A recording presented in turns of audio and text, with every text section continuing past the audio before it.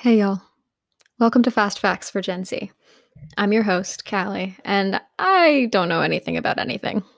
Come with me while I explore the world, and I'll tell you everything you ever and never wanted to know through the eyes of Gen Z. Today's episode, a continued reflection on the online format of the 2021-2022 school year, and wondering what the end of school means for me. I'm jumping the gun on my reflection a little bit. I don't graduate for another month. But as the year winds down and classes shift into review for exams I'm not taking, I find myself metaphorically staring out the window in class, sifting through feelings and memories of the past and present. Metaphorically, of course, because there's no window to stare out of. The windows in my bedroom are covered by dark curtains in a futile attempt to prevent being backlit on Zoom. It's difficult to reconcile my feelings of strangeness with my understanding that this has become normal to me now. I mean, at this point, it feels so overdramatic to reiterate how strange and challenging this year has been. We get it. We're all living it. It's been normal for me for long enough that I sometimes forget how strange it is. The few times I've had to go to the school in person, I walked cautiously through hallways and examined classrooms intently that I used to dash between on muscle memory alone. I had to stop and ask someone where a teacher's classroom was because they had switched classrooms in the time I'd been in online school. It's jarring to walk through a place you used to know so well and realize that your memories of it are all but locked away. It's jarring to realize that even though you haven't officially left school yet, it left you a long time ago. It was almost like being a former student coming back to say hi to teachers. Almost, but not quite. I've tried to find the right words for it, but the closest I can come is that I felt like a ghost. On the bright side, feeling uncomfortable in a setting that used to be normal tells me that I have actually adjusted to my new situation. This is especially interesting to me because I thought I was fairly well adjusted by the middle of last semester. But listening back to episode 16, a reflection on online school, that couldn't be further from the truth. I published it at the end of October of 2020, so it was a few months into the school year, a few months into online school. Reading through my thoughts from then, y'all getting some serious Callie introspection here. I have so much love and compassion for her being October me. My thoughts were so scattered, and I was trying so hard to pull them together and make sense of them. I was under so much stress, so much distress, and I knew that at the time, but it was hard to acknowledge the intensity of my feelings. I tried to label the challenges that online school presented to me in order to better understand them, name it to tame it, as we say. And I managed to label all of them but the most difficult ones. The things I did name, like the lack of sensory input, being stuck staring at my laptop all day, the constant stress of technical difficulties, those were all real challenges that did and do cause me stress. But I was using them to deflect what was going on internally. In reality, I was just missing my friends so much, and I was stressing about college stuff. I hated my classes and didn't know what to do about it. I was super stressed out about the election, and I wasn't taking care of myself when it comes to social media and the news cycle.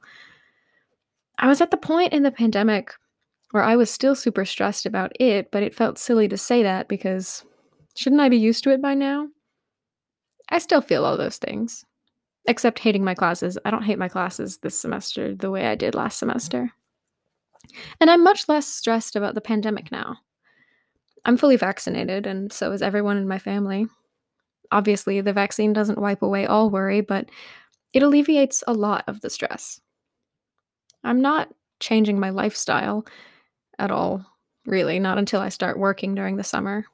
But the stress is significantly better now. Funny, my October self had no idea that we would have access to a vaccine. I mean, I remember thinking, oh, maybe school could go back in session if there were a vaccine. That's a long shot, though. Not going to happen. I was right that the vaccine didn't come in time for school to go back to normal, but there is a vaccine. Several, in fact, and they work. Back in October, I had dared to hope, but I did not dare to assume that would be the case. So much distress, so much uncertainty. But I got past it and through it. I've spent so much of this year living in the present. Even in planning for college and planning for the future, it's all been like, okay, today I have to fill out my health information. I wonder when I can apply for housing. Doesn't matter. They'll tell me and I'll do it then. Just taking each day as it comes. Every day I go to my classes for that day. I have my little to-do list of things that I need to do that day. I log off my Zoom calls and I do things for that day. Very much in the right now. And it's interesting because, that's what people always tell you to do to be happier, right? Don't worry about the future and don't dwell on the past. Live in the moment. So I don't think this is a bad thing, necessarily, just interesting. Because as the year winds down and I find myself excited for it to be over, I often forget to think about what exactly is ending. It's not just the end of a school year. It's not just the end of a very weird and hard school year. It's the end of all my school years. Well, I guess I'm going to college, so technically not all, but all my public school K through 12 years, which is both a big deal and not a big deal. It happens to nearly everyone, so it's not like my experience is somehow unique and special and different. But it is unique and special and different within the context of my own life. I've never done this before. So I guess I should reflect on growing up. Obviously, I'm not entirely grown up, and I don't feel that way. And from what I've heard, I won't feel that way for a really long time, if ever, which is okay. But if we're talking about growing up in the technical sense, moving through childhood and adolescence and entering adulthood, then I'm basically done with it. Almost done, at least. I've been in the same school district the entire time, so I've been around basically the same group of peers for, 13 years? And give or take some people here and there. It's been a fairly decent group for me, but I am looking forward to moving on and meeting new people. Getting out of the hometown, expanding your horizons, meeting different types of people, all that. I am excited for that. I think part of that feeling comes from just being ready to try new things. But I think another part comes from already being pretty separated from my peers. There's no social interaction in online school, at least not in my classes. Students don't talk to each other. Even in those few classes where more than one person has their video on, that's more for interacting with the teacher than with each other. When I text people who I used to be friends with these days, it sounds like we've already gone off to college and are trying to catch up. Hey, how are you? What have you been up to? How are your classes? Okay, cool, bye. I'd still call them friends, but that feels inaccurate at this point. They're my high school friends. But I'm still in high school. Weird.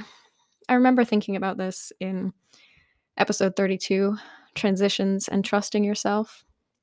I feel both prepared and unprepared, both already moved on and still stuck in one place. 1 foot in, 1 foot out. Maybe that's just me being checked out in the second semester of my senior year, which would be understandable. I think it's just been accelerated or emphasized by the disconnectedness I'm already experiencing and have been experiencing since March 2020.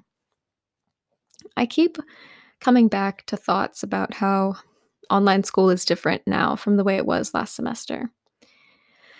I just think that everybody has adjusted better or adjusted more. The teachers are better at structuring lessons, at least for the most part. I've adjusted to the schedule and have gotten better at budgeting my time in a way that allows me to complete everything, or at least everything that feels important, and keep up with things outside of school. This podcast, for one, volunteer work, college stuff. There's so much college stuff to do all the time. A form today, an email tomorrow, a scholarship award or rejection the next day. It's so much. I mean, I get that they need a lot of information, but couldn't this have been like a packet instead of everything broken out into little pieces? Seriously, I feel like I am always missing something, especially because my college and my sister's college are doing things at different paces and different ways.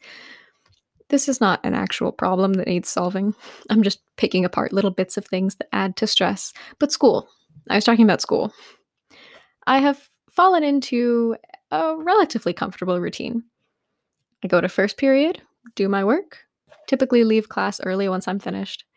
My allotted time for lunch is between first and second period, so I go downstairs, I eat lunch. Second period, which is a really nice class. Well, nice might not be the word. It's a really good class. I learn a lot. I really enjoy it. Third period is my one AP class, and when we were still doing new content, it was my worst class. No offense to the teacher, though he probably agrees. It was just hard. And we went fast, and I didn't like particularly care about the content. Right now, though, we're in exam season. And our exam is coming up, so we're just doing review and practice exams, so no new content. And I'm not even taking the exam. So I'm doing the review without worrying too much about whether I'm doing it right or not, which is nice. Like I said, the year is winding down, and it feels calmer. We're past college decision day and past new content in my third period, almost done with new content in my first period. So that takes away a lot of stress and rushed feelings. And then once AP exams are over at the end of the month, maybe into June, many of my friends and the people in my classes will breathe another sigh of relief. And then it will end. Those calmer, slower feelings are nearly tangible. Instead of frantically writing shorthand notes and carefully monitoring my facial expressions so no one can tell exactly how frantic my writing is, I sit at my desk and doodle circles on a note card and watch the flowers on my desk wilt as they near the end of their blooming cycle. There could be something poetic about that. The end of a flower's time coinciding with the end of my time in school. Then again, it's just a flower. I'll take it outside when it's done blooming, and then I'll come back inside and finish school and continue on.